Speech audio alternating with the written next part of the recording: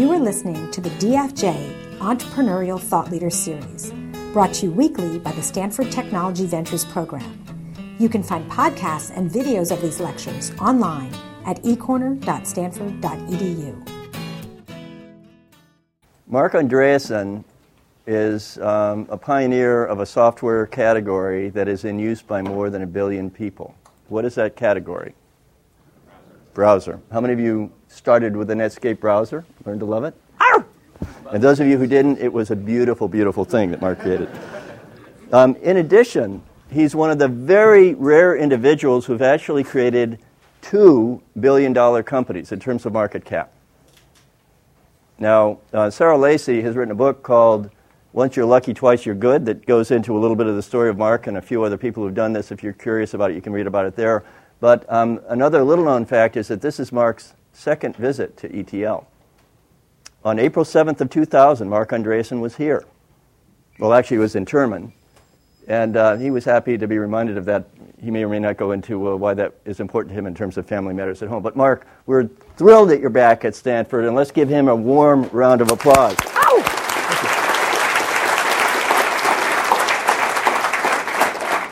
So I just checked online. April 7th, 2000, I was the speaker who was closest to the exact top of the NASDAQ.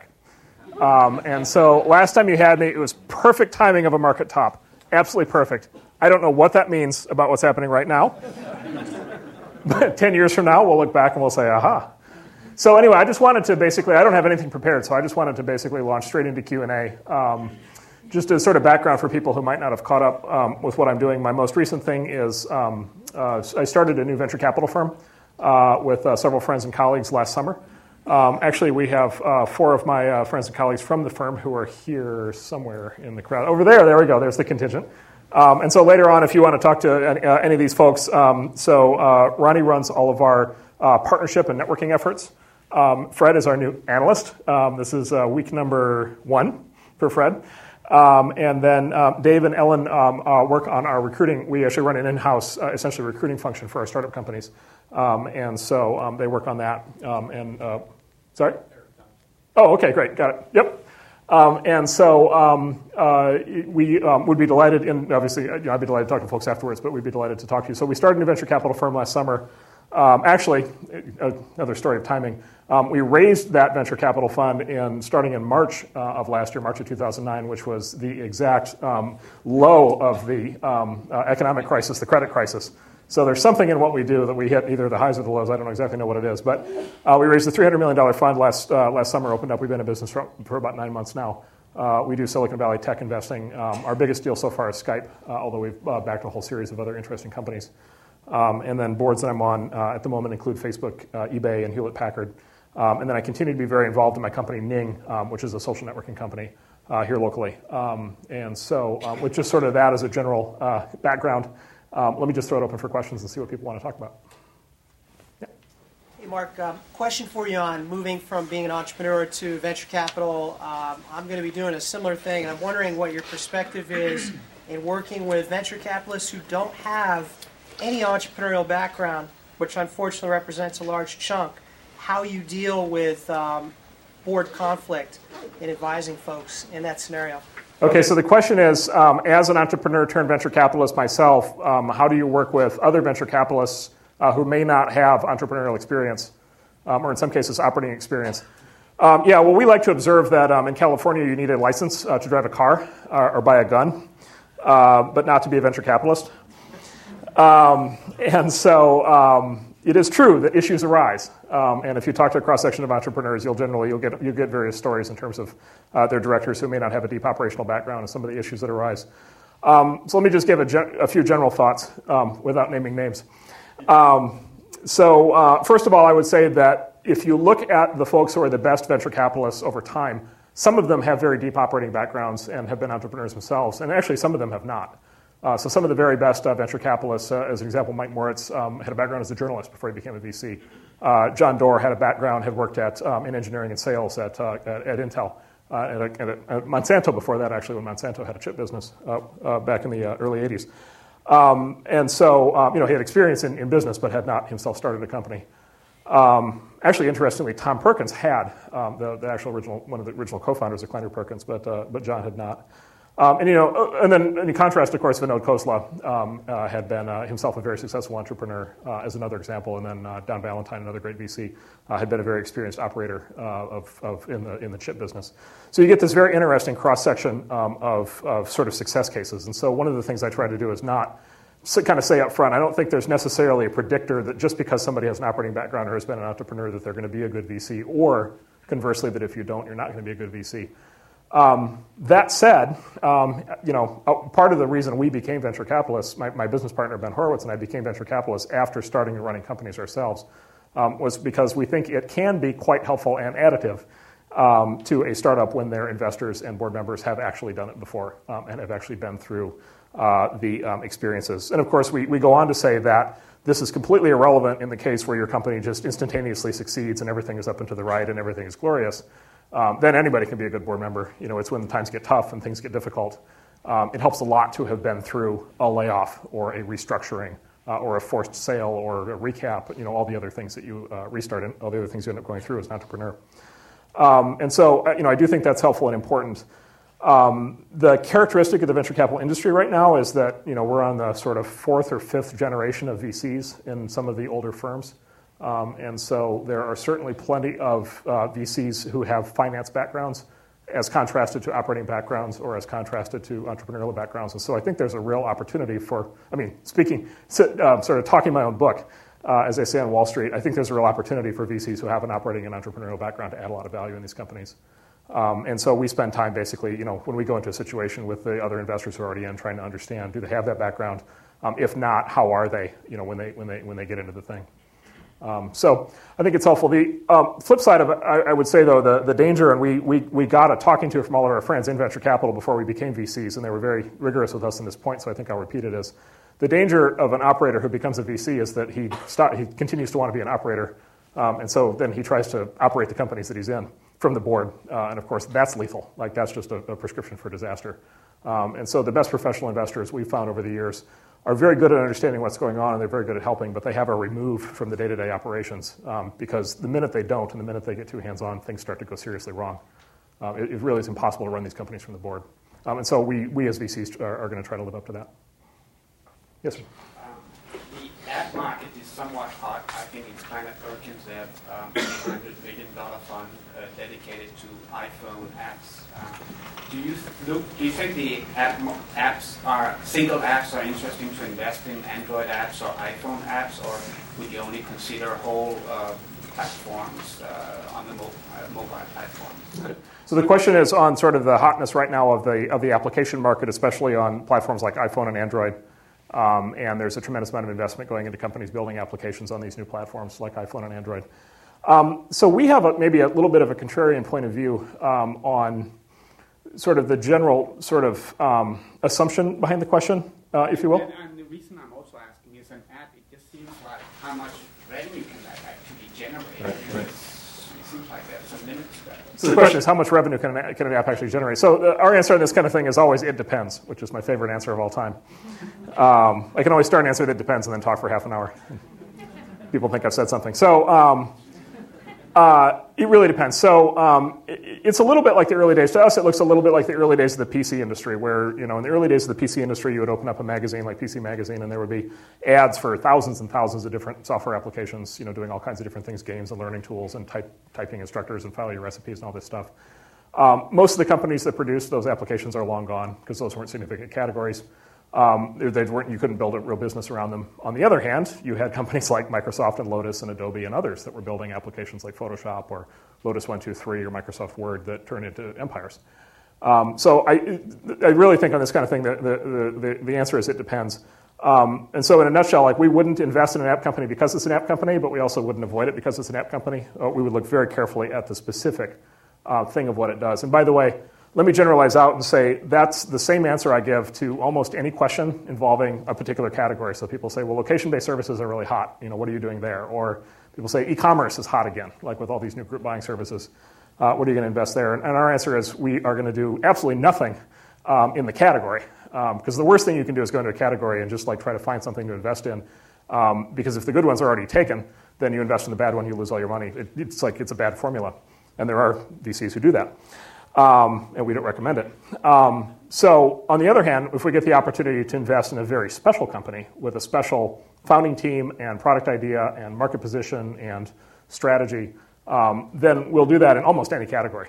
In fact, one of our favorite things to do is actually invest in categories that other people believe to be dead. And so, for example, we're very excited about investing in enterprise software.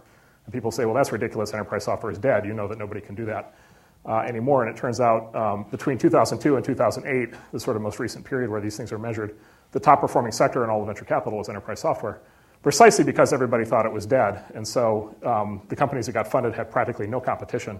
And the people who made the investments actually could invest very cheap because very few people wanted to fund those companies.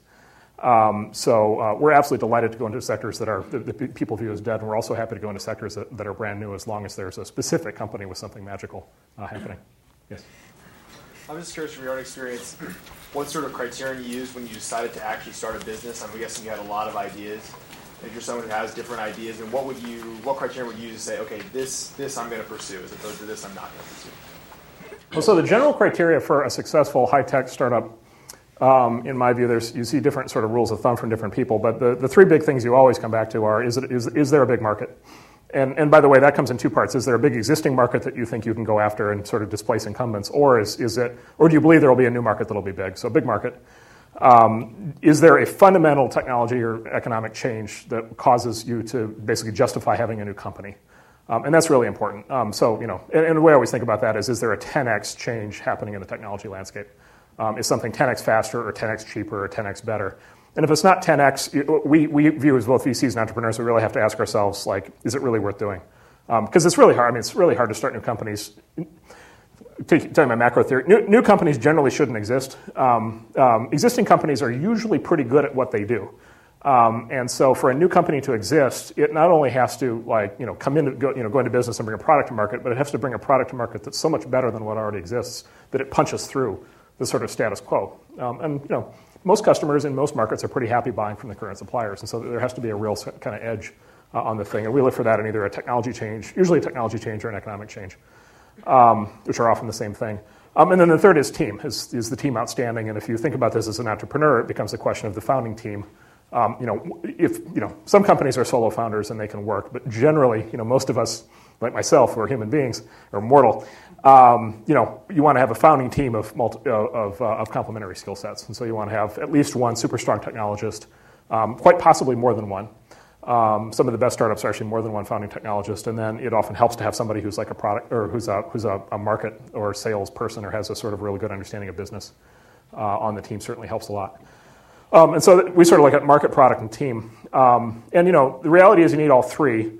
I would say, interestingly, if you're going to compromise as an investor, if we're going to compromise on one of those, it would actually be the product. And the reason I say that is because a great market is a lot easier to make up for with iterative product execution than a poor market. Because the problem with the poor market, a small market, is even if you do a great job on the product, there just aren't that many customers. It's hard to ever get big. People get demoralized. So we definitely focus a lot on the size of the market and then also the team. And we actually evaluate the team in a startup based on its ability to get into a big market with a good product. And so one of the things we look for early on as VCs is we don't need the team that's going to run the company when it's 500 people and 100 million in revenue.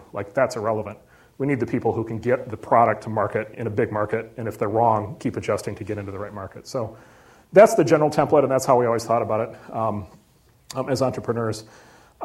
There is, however, one other thing we look at that I think is really fundamental and important, and it took a while to figure this one out, and I think it's really interesting. So we sort of categorize, so given all that, then you look at companies and you say, okay, here's a high-quality set of companies, and then we divide them sort of into two buckets. And we basically say there are products that become companies, and then there are companies that come up with a product. And one of the interesting things you see over the years is that many of the most successful technology franchises were products first, way before they ever became companies. And so just in my own experience, Netscape was based on a research project at the University of Illinois that we had worked on for 3 years prior. And in fact, the team had come together at Illinois before we started Netscape. Microsoft, Bill Gates, and Paul Allen were deep into PCs early on before they even thought there was a software business. Apple, Jobs and Wozniak built the first Apple sort of as hobbyists. More recently, Mark Zuckerberg had Facebook running out of his dorm room, way before he ever thought of starting a company. And then my other favorite example is Twitter. Twitter was a side project at a company called Odeo, and Odeo wasn't working. Twitter was a couple of guys who were basically knew that the audio product, which was the podcasting product, was going to fail. And so they were frustrated and unhappy, and so they started the side project Twitter, and it just started to take off. And so the product that becomes a company is a really good template because, and here's my sort of theory on that, is because it's a demonstration that the product has to exist. Like, the market needs the product so badly that somebody actually built it and deployed it, and you can actually see evidence that people want it even before there was an economic motivation to do so. Like, that's market demand. Like, that something magical is going on there at that point. In contrast, great entrepreneurs who kind of, the sort of stereotypical, Hewlett-Packard counterexample, company then product. The original HP Archives put online a while ago, they put the original minutes of the first HP board meeting. And they're great minutes because it's like, it's Mr. Hewlett, Mr. Packard. This was like in the 30s, right? So these guys were really young at the time. And it's like their lawyer and their accountant, whatever. And it's like, assembled in such and such in Palo Alto at 2:48 p.m. And boom, first order of business, cash. Company has $3,000, whatever, in the checking account. It's like topic number 6, product. And it was one line that said, the product that the company will build has not yet been decided, period. Topic number 7, right? Like, they didn't know. They had like a general idea that there was going to be something to do with electromechanical, something. I mean, this was before the computer, literally before the computer when they started this thing, right? So they didn't know what it was going to be. And they came up with many good ideas later, but they didn't know. So that's a success case of company first, then product. But we see a lot of failure cases, which is smart entrepreneurs sitting around saying, I really want to start a company, and now let's go try to figure out something interesting and good to do. And it's very easy in that process, we found, to kind of fool yourself into believing that there's a market and that there's a need. Because you want to find something. You have a very strong motivation, internal motivation to come out with an answer. It's very hard to go through that process for 3 months and then say, what, we can't come up with any good ideas. Let's just go back to our day jobs. It's a big company of your choice. There's a very strong motivation to kind of fool yourself. And so we're always a little bit leery of those. And in fact, if you track those kind of through fundraising, like, those are often the ones that aren't actually ever able to raise money. Because, the VCs can kind of, VCs are good at this kind of thing. They can kind of smell that kind of thing coming. So moral of the story is it has to be a really good idea. That often will be an idea that is pre-existing at the time you decide to start a company. And if it isn't, be really careful because you're kind of, you're walking on sharp rocks at that point with a high risk of falling, off the cliff into the ocean. It's a particularly dangerous scenario to be very aware of. Yeah. Hi. Yeah, you mentioned on the Charlie Rose show once about the New York Times that they should turn off all the printing presses and go immediately to digital. And I know you've also made some investments recently in media companies like TPM. So I'm just wondering how you see that landscape and what you think for there. Yeah. So good question. Okay. So I was a while back. I was on the Charlie Rose show, and I talked about how, in my opinion, newspapers, it's easy to have opinions about other people's businesses, and they love it when you do, by the way. It's very easy to. My opinion basically was it's newspapers and magazines, in their current form, are not economically viable. It's time to shut off the printing presses and go digital. And I provoked it by saying shut off the printing presses because that's what they're all thinking, but none of them will say. Because they all say, well, 90% of our revenue is still coming from the printing press, still coming from the printed edition, and we're not making much money from digital.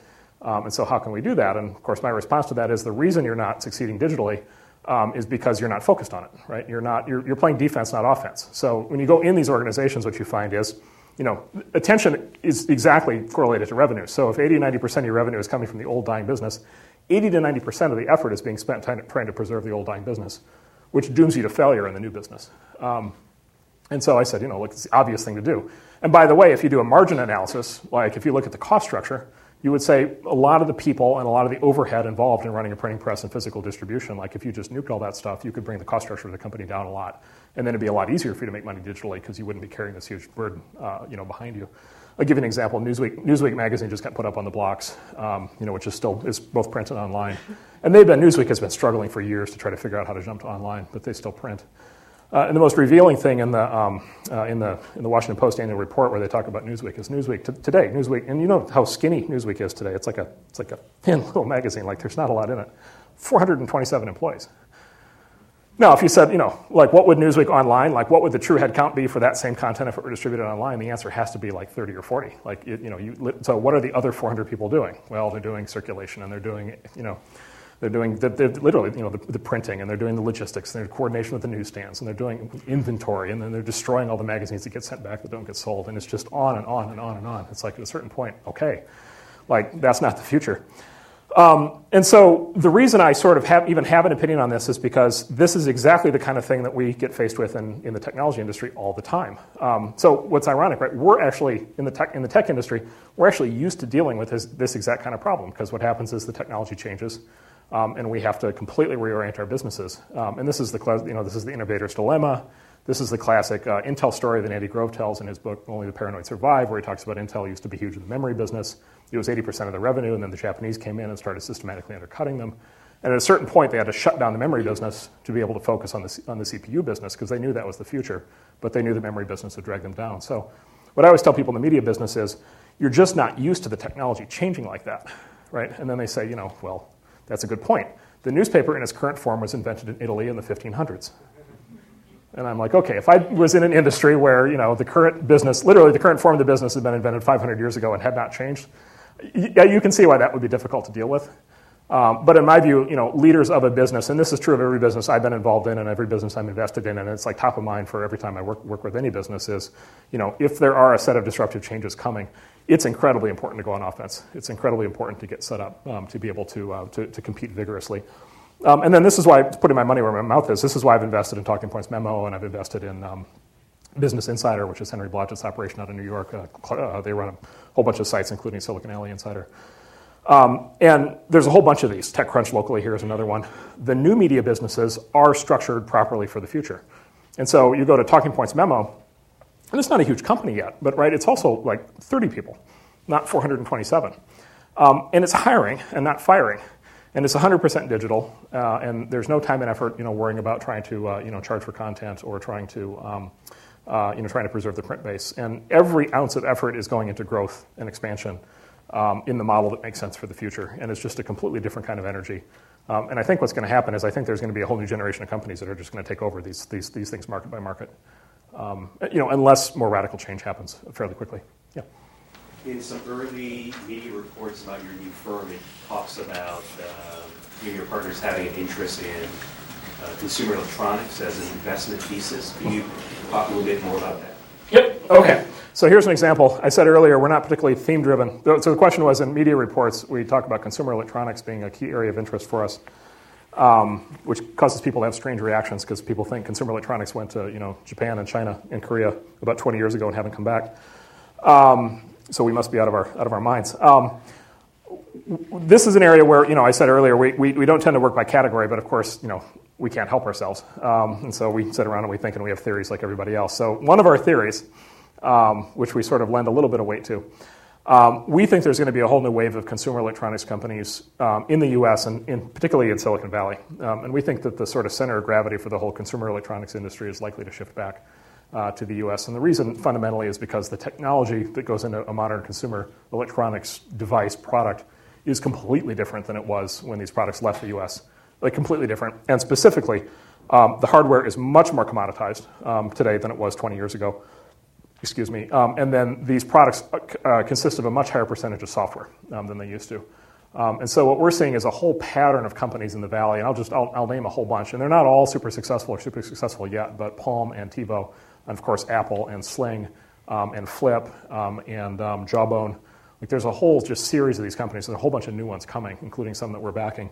And basically what they all have in common is they're taking off-the-shelf components, and in particular off-the-shelf chips.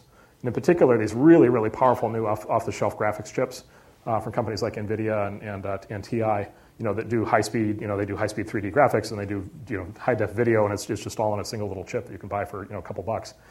And they wrap it in a box. It comes in a box, but then they build software and services that integrate right in. And of course, Apple is in many ways the template for that these days. The way that Apple provides the device and the OS and the application stack and the store, right, and the online services. And Google's obviously doing a lot of that as well. And so we think that's actually a really interesting model. And so we think there are a whole bunch of categories of consumer electronics that can get reinvented, and then there's a whole bunch of new categories that can get created. And so I'll just give you one example. We are angel investors in a company called Jawbone that makes the sort of high-end Bluetooth headset, sort of the high-fashion Bluetooth headset. What's interesting about Jawbone is an example of this exact thing. Jawbone is a real R&D company with deep R&D in Bluetooth and in hardware and in software. And in the new version of the Jawbone headset that just came out, When you connect it to your PC, it turns out it has an app store.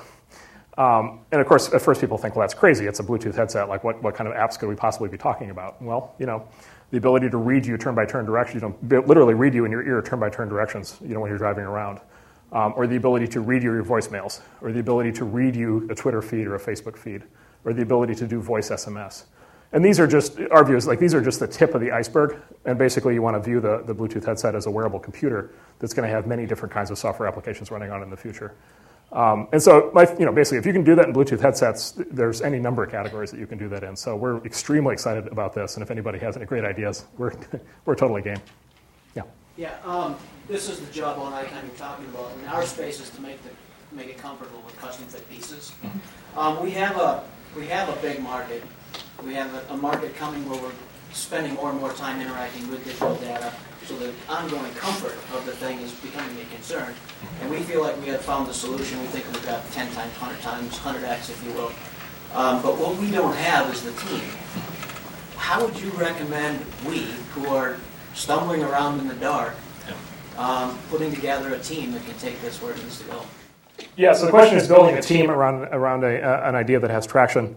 It is probably recruiting. Actually, probably the two hardest parts of running these companies. Number one is recruiting, and number two is talking people out of quitting. And by the way, at first recruiting seems like the hard part, and then later you realize talking people out of quitting is the hard part. And by the way, if you ever go through this and you find yourself talking people out of quitting all the time, it's completely normal.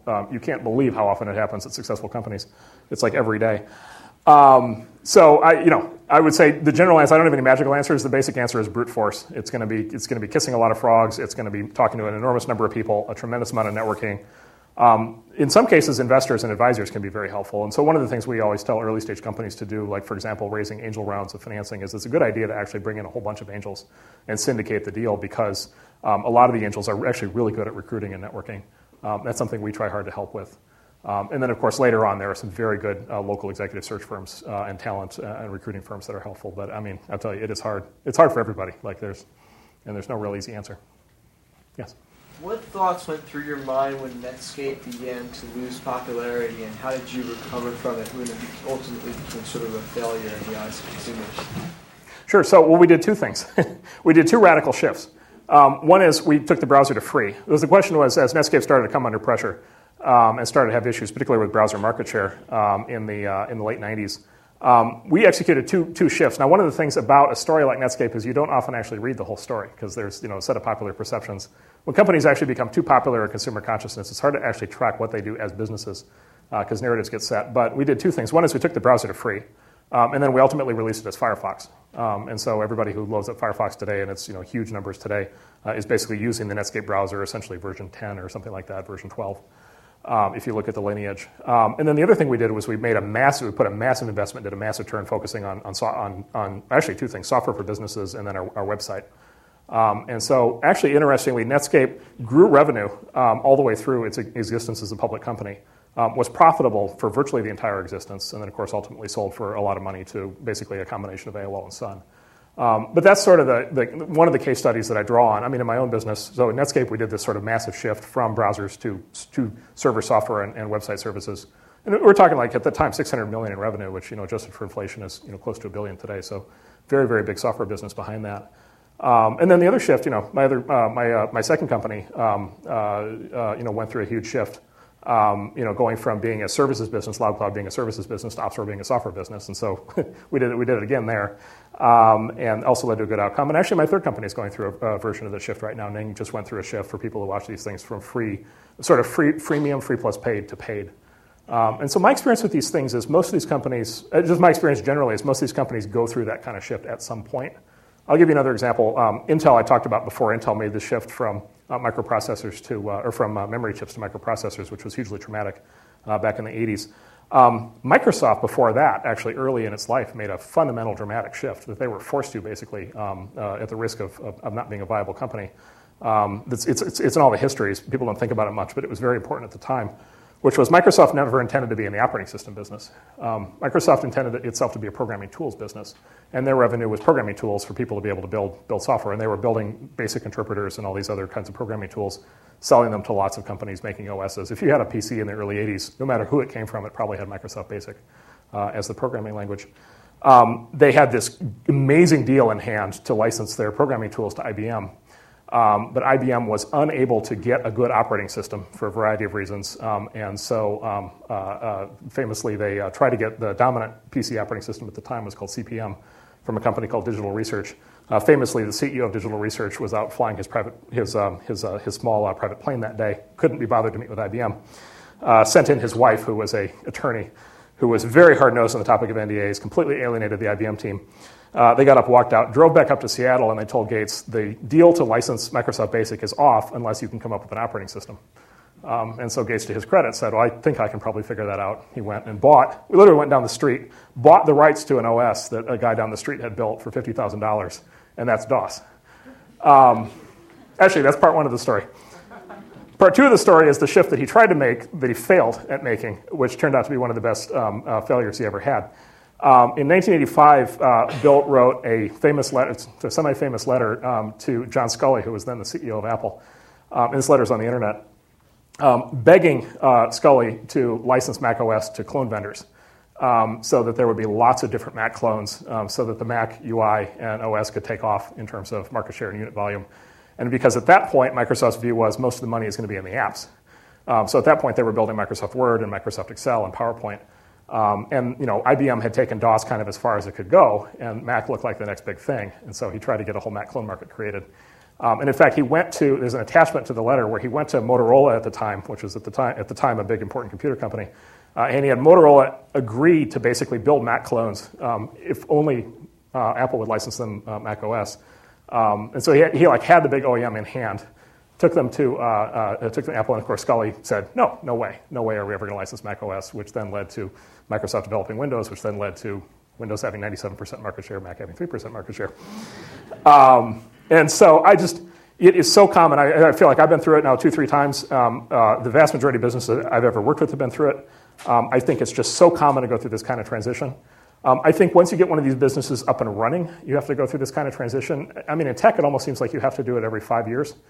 Almost no matter what. The other classic, right, Silicon Valley story is Sun.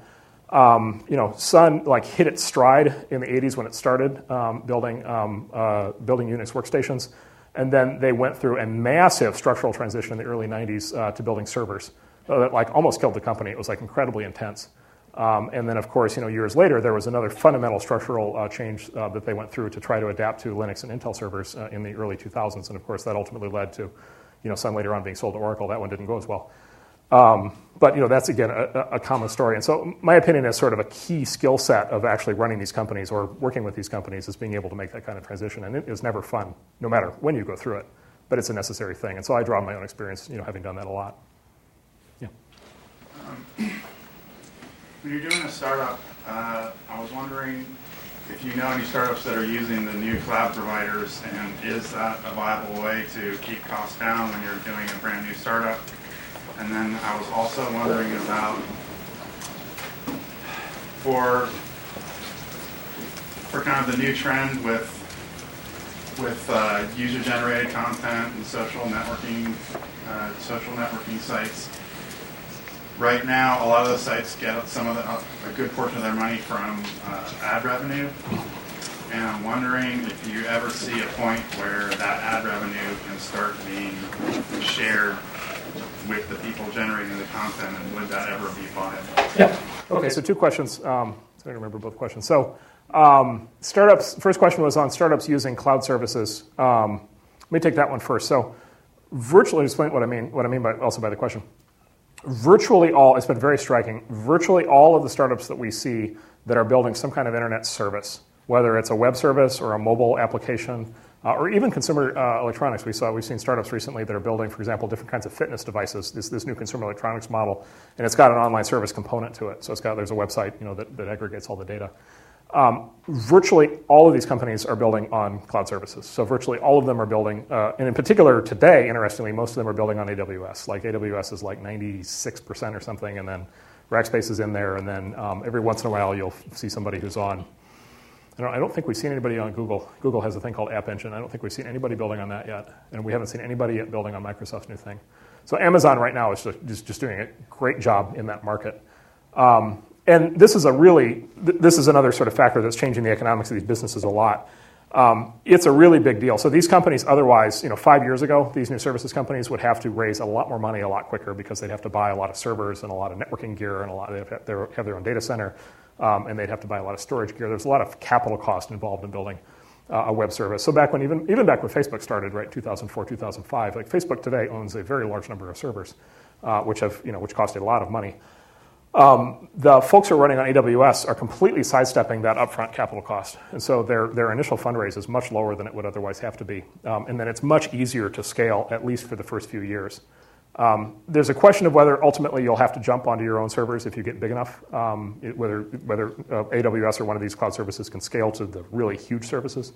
But a very large number of entrepreneurs are making that bet. And furthermore, a lot of entrepreneurs that are running older internet businesses that had to do all their own backend, that didn't have AWS available at the time, a lot of them will now tell you, if I were to do it over again, I would definitely not do it the way we did it. I would definitely do it all in the cloud. And so that's that's just been a huge change and absolutely fundamental.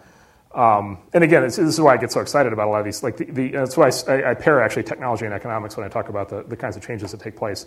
And so to me, the way I think about it is what I mentioned with consumer electronics, where you have these chips now for a couple bucks that you can buy that do 3D graphics that you can embed in anywhere. What those chips can do 10 years ago would have cost you thousands of dollars.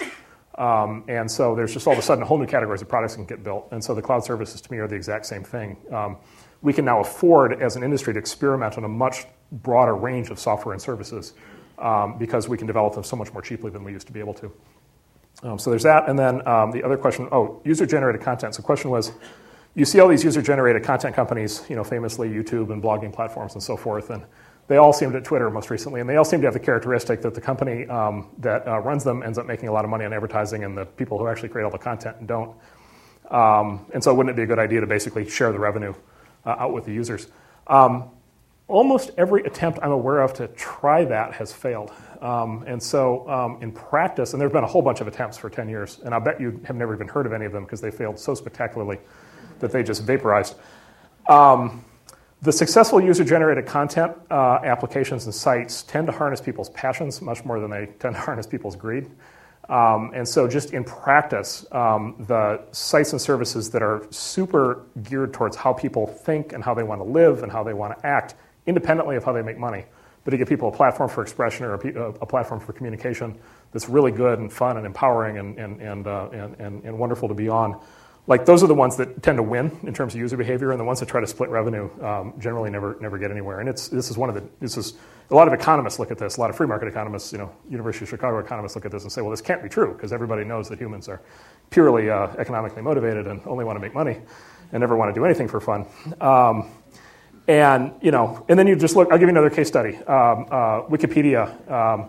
Nobody makes money on Wikipedia. Google launches this big effort called Null, and the big promise of Null is that it's going to be like Wikipedia, except if you contribute to it, you can make money. And I mean, it's like a dead zone. There is nothing on Null, and Wikipedia is gigantic. So Clay Shirky talks a lot about this in his book, Here Comes Everyone, is there's something really magical about harnessing people sort of in large numbers on things that they love and things that they enjoy doing. And that seems to be the template for it, much more than immediately trying to figure out how to help people make money, which is just a really interesting large-scale psychological experiment, but one for which there's now a lot of data. Yeah. How did you find your new users, or your first users for both Netscape and Ning? Because as far as I can see it, they were both kind of new markets and new categories. Nobody wakes up and says, hey, I want a social network, or hey, I want to browse the web at the time. And so where did you find your first users? So the question is, where did the first users for both Netscape and Ning come from? Because as you say, they were both brand new markets, and so there wasn't a lot of, it wasn't like people would go to the grocery store and they're like, boy, I like one of those Ning things, along with my Coca-Cola. So both Netscape and Ning are, as are Facebook and Twitter and a lot of these other things, are network effects. They're at their core, they're network effects businesses. And so the nature of network effects businesses, the definition of network effects basically is that fundamentally you're building a network where people can communicate or share in some way. And the nature of a network is it gets more and more valuable to everybody who's on it as more people join. So when 10 people are on it, it's not very interesting. When 100 people are on it, it starts to get more interesting. When there's 1 million people on it, it starts to get really interesting. And that very first set of users actually like it more and more as it grows because there's more and more people to talk to.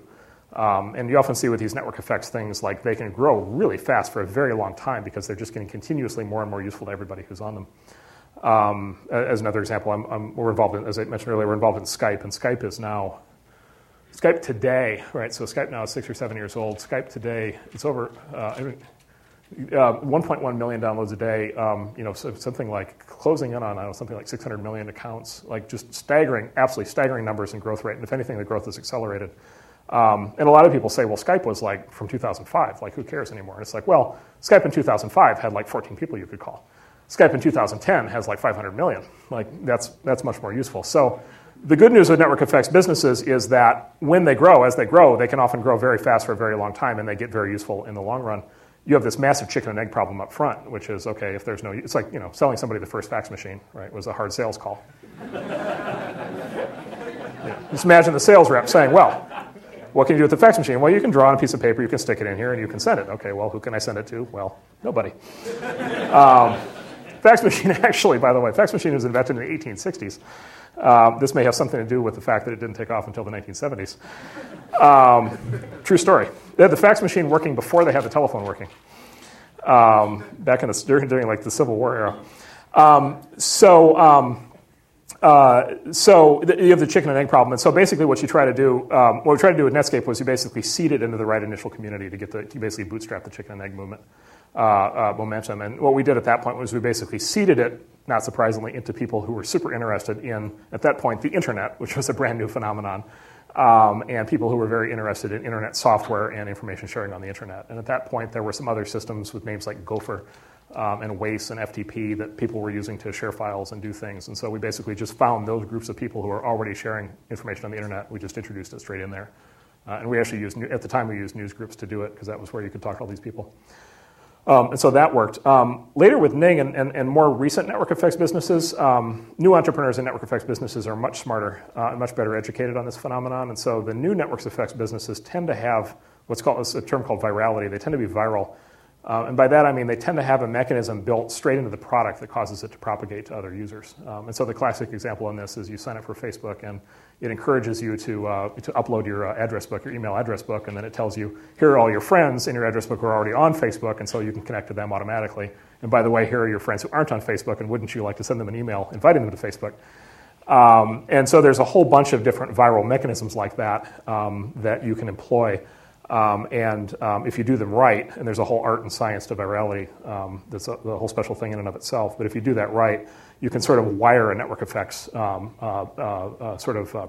You can wire it for growth from a very early stage. And so we did much more of that at Ning. Yeah.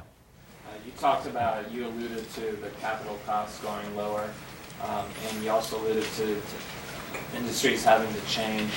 Well, what do you see with the VC industry? How is it going to change as capital requirements continue to drop? And do you see, how substantially do you see capital requirements dropping for, say, consumer-oriented tech companies in the next 5 to 10 years? Okay, so this is the mother lode of all questions for me, so I'll probably talk for about an hour. So the question is, how are the economics of the venture capital industry changing? And in particular, like what are the changes, what structural changes are going to happen to venture capital as a consequence of these economic changes? So first of all, I don't believe there is such a thing as the venture capital industry. I don't think it exists. I think you've got a set of firms, you've got 20, 30, 40 boutique venture capital firms that do really well over time, and then you've got about 660 firms that will generally very much break your heart as an investor if you invest in them. They'll return you less than the stock market, with much higher risk. So venture capital is one of those things. Venture capital firms, hedge funds, buyout firms, investment firms operating in sort of special markets that are illiquid or have special knowledge. You tend to have a few firms that generate all the returns, and then you tend to have a lot of people who want to generate those returns that can never actually figure out how to hurdle the bar. And so like if you pull up, you see these, you can download this list online. If you pull up like venture capital firms in the US, it's like 700. And you can read through that for like 3 hours. And like you won't recognize the vast majority of the names on that list. And how they get funded, I don't have the first clue. It's the same thing with hedge funds. There's like 8,000 hedge funds. It's just you don't even know who these people are. The problem is, when you talk about the venture capital industry, all that data gets rolled up, and then they look at it and they say, well, venture capital is terrible because venture capital doesn't make any money. And it's like, well, yeah, if you include all the bad firms, it's terrible. So there's really it's this really striking thing where what's interesting is entrepreneurs know this. And it's not like there's a shortage. There's a bunch of good firms, but entrepreneurs are well aware that there's a set of firms that know what they're doing and there's a set of firms that really don't. And so there's a whole adverse selection thing that kicks in. So there's two ways of asking the question. One is what's going to happen to venture capital broadly. I almost spent almost no time on that topic. To me, the very interesting question is what's going to happen to the really good venture capital firms. And I think there's a whole variety of things that are happening there. So one is there's this whole tier of sort of angel or seed funding. Because it's so much cheaper to start these companies, there's a whole tier of angel or seed funding that has now appeared and is becoming sort of very professionalized. And in fact, a lot of the best angel investors are now actually raising funds. And so, for example, my colleague Ronnie's father, Ron Conway, is one of the really well-known Silicon Valley VCs. And he's just raised, or angel investors, and he's just raised a new fund to even ramp up his activity. And that's very exciting because the best angels are really good, and if anything, the best angels are at least as good or better than the good VCs in a lot of cases. So on the very early stage, that's very exciting. On the one hand. On the other hand, there's this equally interesting phenomenon that's happening in later rounds. And the classic case study there is this Russian firm called DST that has become a major investor in both in companies like Facebook and Zynga, and most recently Groupon. And so you may have noticed in the last 10 years, since my last appearance here on April 7th, 2000, there are very few IPOs. And so you've got companies like Facebook and Zynga and Groupon that are getting very successful financially and getting very large, and they're not going public nearly as early as they used to. And so there's this new category of investor that is coming in. And some of these are existing firms that are now getting larger, and some of these are new firms that are being created that are coming in and are investing later and later in sort of the company life cycle. And some of these firms are taking ownership stakes of hundreds of millions of dollars, 500, 600, 700 million of an individual ownership stake in a sort of high growth company at a later stage. Another example of that is actually the Skype deal we just did. Skype deal was more of an LBO, but it was a little bit of like what I'm describing because it was a $2.75 billion transaction, for a company with at the time about 700 million in revenue, give or take. And so, and again, it was like, Skype will go public at some point, but, a lot of these companies that maybe in the long run will be public are not yet public. And so there's these specific kinds of investment opportunities that pop up. And so I think that stuff's really exciting. And I think it maps up well to how these companies are getting built, which is, and you'll hear people overgeneralize. You'll hear people say, well, companies cost less to get started, and so therefore they'll just raise less money than companies used to. And I don't think that's true. I think they raise less money at first, and then I think they raise more money as they grow because the markets are larger. And if you really want to build a company to go into a huge global market, ultimately you're probably going to have to raise a lot of money because you're going to need to expand to be able to go reach the market. So all the sort of tension and activity I see around people rethinking their models has to do with some combination of either going much smaller or going much larger. Yeah. When Facebook started, there was a lot of competition. How did it emerge the winner?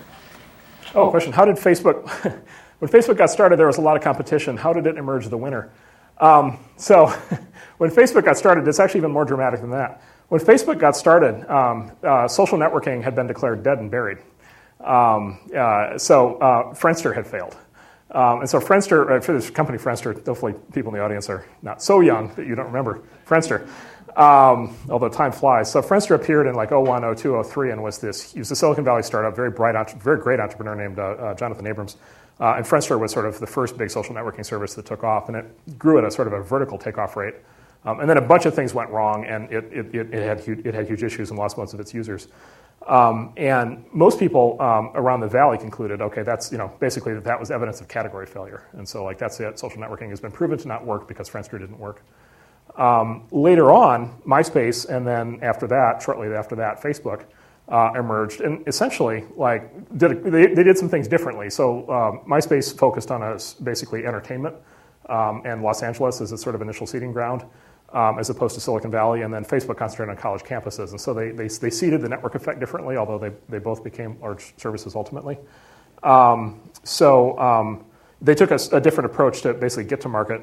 But in my opinion, that's all sort of the beginning of the story. The real story has been Facebook in the last 5 years. Facebook has become one of the great Silicon Valley technology companies. And so when you look inside Facebook at what the company actually is, it's a technology machine. It is a development machine with world-class software capabilities that are easily equivalent to what you would find at Microsoft or at Oracle or at any great historical software company. It's a really, really top-notch software company. And it's like Google in that way. It's the same thing, right? When you go inside Google, it's a world-class software company. And what we've seen in search engines is it's a huge asset. It's been a huge asset for Google to be world-class at R&D. It's been the cornerstone of why they succeeded. I think the same thing is true for Facebook. They've become world-class at R&D. Phenomenal software engineering. A lot of Facebook's competitors in the last few years have not been as good at software engineering, and MySpace in particular had the potential to become that good, but they got bought by News Corp, and there was a whole series of management changes there that sort of prevented them from developing into the company they could have been. And so, at this point, Facebook is an absolutely phenomenal engineering company. And to me, one of the reasons I'm so excited about our business is because I think Google and Facebook are great examples, among many others, but are great examples of how the Valley is very bad at many things, but the Valley is very good at creating new technology companies. And in a lot of markets, in a lot of big important markets, the quality of the technology and the products really matters. And I think both of those companies are case studies of that. Yeah, so going on the team building question that was asked earlier, you talked about networking in order to attract people to apply to your company. But when you're a 3-person startup with no revenue and just an exciting vision, how do you convince your top choices once you've identified them to actually join your venture instead of going to Microsoft or Google? Yep. So stock options, which they'll tell you, those aren't worth anything. And then a friend of mine likes to say, the other part of it is vision, and he says the difference between a vision and a hallucination is that other people can see the vision. And I think that's actually the core answer to the question. So the best entrepreneurs are really good at selling people on their company precisely because they can explain the way the world is going to look in a way that is so compelling. This is the famous Steve Jobs. If you talk about Steve Jobs has what he calls the reality distortion field. So if you get within 10 feet of Steve Jobs, whatever he says the next 20 minutes, you're going to walk out of there believing. Or whatever he says. He could say, the sky is purple, and you'd be like, yep, that makes total sense. And 4 hours later over dinner, as you're explaining it to your wife, your husband, and you're like, well, I don't really know what he meant by that, but it was really, really compelling at the time. The best entrepreneurs all tend to have that in common. They tend to be really good at that. They tend to be really, it's essentially sales, selling to employees. And so it's incredibly... it's an incredibly valuable skill to be able to do that plus stock options. The other thing I've found with hiring over the years is that while it's incredibly frustrating, part of the frustration is actually a good thing because the frustration, right, is you try to talk somebody into joining, they don't come, and you're like, damn it, I wasted a lot of time. But hiring is also a selection process, and it's a self-selection process on the part of the candidate, right? And so of all the people you interview, if you hired them all, it would turn out that a good 2/3 or 3/4 of them you probably shouldn't have hired anyway. And what you can do in the hiring process, what the best companies do is they provide a very stark idea of what their company is and what it isn't. So we are a company where people are expected to work 18-hour days, and if you don't like that, don't come here. Or we are a company where people are expected to go home at 5 o'clock every day, and if you think that would be frustrating, don't do it. Or whatever it is. Or we have dogs in the office, or we have a company we've invested in where the whole company does yoga together. And so if you like yoga, this is the company for you. If you don't like yoga, don't go there. You're going to be asked to put your feet in positions that you're just going to be completely uncomfortable with. Literally, yoga every day. Company's called Asana, which of course means a yoga pose. I learned. So a very, very, very stark idea is very good because it's polarizing. And I think the best companies tend to be polarizing. And so if in your hiring process you're turning people off as often as you're turning them on, because it's just you're making it, they're sort of deciding, well, this is clearly not the right fit for me. I think that's a good thing. And actually, by the way, the same thing applies later on to product development and sales. We much prefer companies that have polarizing products. We love companies where products where some people hear about it and they're like, that's awful. I would hate that. I'll give you an example. At Foursquare, we were recently in the bidding we dropped out, but we were in the bidding for Foursquare. And you describe Foursquare to 20 people. So Foursquare is a location-based service where you can check in and you can see where all your friends are and they can see where you are. You describe that to 20 people, 16 of them are like, that is the scariest, stupidest thing I've ever heard. Why would it's there's actually a website called pleaserobme.com. And they use the Foursquare API and they basically give you a running list of the names and addresses of people who have announced that they're not at home. So like this just like freaks people out. Well, we love it because 16 people out of 20 might hate it, but the 4 people who love it just absolutely love it, and they pride themselves on like being on Foursquare all the time and logging in all the time. So we would much rather back a company that has that kind of polarizing vision. My other favorite one recently that we're not in, but I love is Blippy. And so Blippy is the one where all of your purchases are online, right? You just plug in your credit card, and all of a sudden everything you buy is listed online for your friends to see.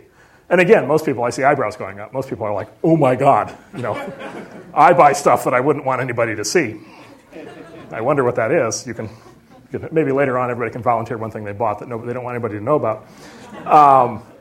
But Blippy's already has a core community of people who just think this is the best idea ever. And so another great example is there's this whole phenomenon of people. There's this like health and fitness bloggers who are like fantastic because they're like documenting in extensive detail like all of their all the stuff they're eating, all the stuff they're not eating, all the weight they're losing, all their bodily functions. Like you can learn stuff about people that where I grew up like you didn't talk about. But people love it because a certain kind of person loves it because it's social reinforcement and it's being part of a community. And so, yeah, we love polarization, and I think that also works for recruiting really well. Yeah. So when you are looking at an early stage company, how do you come up with a valuation for investing in those companies? Yeah, the question is, on an early stage company, how do you come up with valuation for the investment? So for an early stage company, generally there's just a set of sort of market comparables. And so generally you basically what we do as investors is we just kind of look at a cross-section of other companies that are similar founding team, similar potential of idea, similar state of company. And so, and this is all, I think Ronnie's an expert on this, but there's, if it's 2 people, 2 founders who have not started a company before and have a brand new idea but don't have anything running yet, the valuation could be arbitrarily low. It could be, 500,000 pre or something, or $1 million pre. If it's 2 people who have successfully started a company before and sold it for $50 million, then the valuation might be 2 or 3 or 4 pre. If it's Diane Green who started VMware, or if Bill Gates decides to start his next company, the valuation will be significantly north. So track record of people. The other real moving target that you see a lot goes to this product that becomes a company versus a company that comes up with a product. Product that becomes a company, those will get higher valuations in general because there's already something running. And I always tell people, especially in software, like by far the best thing to do from a fundraising standpoint is actually build the product first and then raise money. Or at least raise a very small money to build a product and then raise a larger round of money because you get dramatically more leverage that way. And actually as investors, we enjoy that, because it's nice to be able to see people with a small amount of money to build the initial product without having to take a big gamble. And then it's nice to be able to double down once they prove that it works. The past 10 years, aggregate returns have been lower than the previous 10 years, and this VC thing is a proxy for that, as well as lower investment capital. Do you think that's a function of the actual value that's being created, financial markets? Why do you think that is? Well, the question is, in the last 10 years, so you mean overall like aggregate equity value, stock market value, has obviously been a lot lower in the last 10 years. I don't know if people have noticed this, but the stock market has sucked for 10 years. If you have a 401k, you might have noticed. Versus the 90s, and then venture capital. Yeah, and you're right. So venture capital is a proxy for that. So venture capital generally is sort of you can think of venture capital as almost a form of leverage, sort of higher risk, higher return on top of equities. I mean, I'm not an economist, but my diagnosis is that the stock market is manic depressive, and there are periods in the 90s where everybody is all excited, and there are people times in the 2000s where everybody's all depressed about everything. But I think that's also true. So in tech, I'll give you the answer first, then explain. So as far as I can tell, new technologies follow a shockingly straight sort of linear line. And part of that is Moore's law. Like part of that is just the mechanics of like how semiconductors get built, where they follow very predictable patterns over time. But also like software advances. Like software advances just keep coming. Like every year there are more better software tools and better software infrastructure and better programming techniques, and programmers keep getting smarter and more productive. Bandwidth keeps getting cheaper. Like there's a huge amount of progress. And in fact, from 2000 to 2005 was a time of fantastic technology progress. Like the prices on all kinds of things dropped tremendously. New kinds of applications got created. Google took off. Facebook got created. Like all kinds of things happened. So as far as I can tell, there is a very large disconnect between what's actually happening in the technology and then whatever's happening especially in terms of the public stock market. And then the private markets sort of, echo that to a certain extent. So my only conclusion is you essentially, to be in this business, you essentially have to ignore the opinion of sort of the broad base of investors, precisely because they're going to be manic depressive. And the other thing I would say is then you say, well, what if you wanted to take that into account? What if you wanted to think about it? Well, the problem is that when people in technology think too much about what's happening in the broader markets or in the stock market, they tend to want to try to get involved when things are hot, when the stock market is hot, and they tend to want to bail out when the stock market is low. So, a very large number of people, came out of investment banking, came to Silicon Valley in 1999 because they thought they were going to make a lot of money, and in 2001 they all turned around and went back to New York and created the credit crisis. That worked out well. And so, it's almost like a buy high, sell low kind of thing. I guess my own personal point of view is just it's irrelevant. It'll even out over time. And if you're building real value in technology, it'll ultimately show up in the prices. But that could take 5 years, 10 years, 15 years. That could take a lot of time. It's one of the reasons I actually like being in the venture capital business. Venture capital is actually a very interesting asset class, like buyouts, because you have this enormous virtue of a 10-year lockup on the funds, right? So we raised money in July of 2009. We have until 2019, right? A guaranteed contractual lockup. And then we actually have the ability to extend it beyond that, right, if the stock market is low. So, I talk to friends of mine who run hedge funds or mutual funds, and, mutual funds get redeemed on a daily basis. Hedge funds get redeemed quarterly. Venture capital gets redeemed every, 13 years. It's perfect. It's outstanding. And so, our view, obviously, is we should take full advantage of that. We should be funding things that have, enormous long-term potential. And then if it takes 7 to 10 years, and if we go through a full up and down cycle and then back into an up cycle in that time, that's just fine. So that's our goal. All right. Thank you very much, Marc. Good.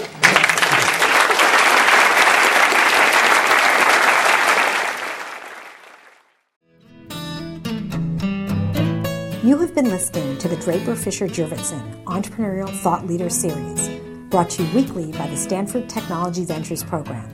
You can find additional podcasts and videos of these lectures online at ecorner.stanford.edu.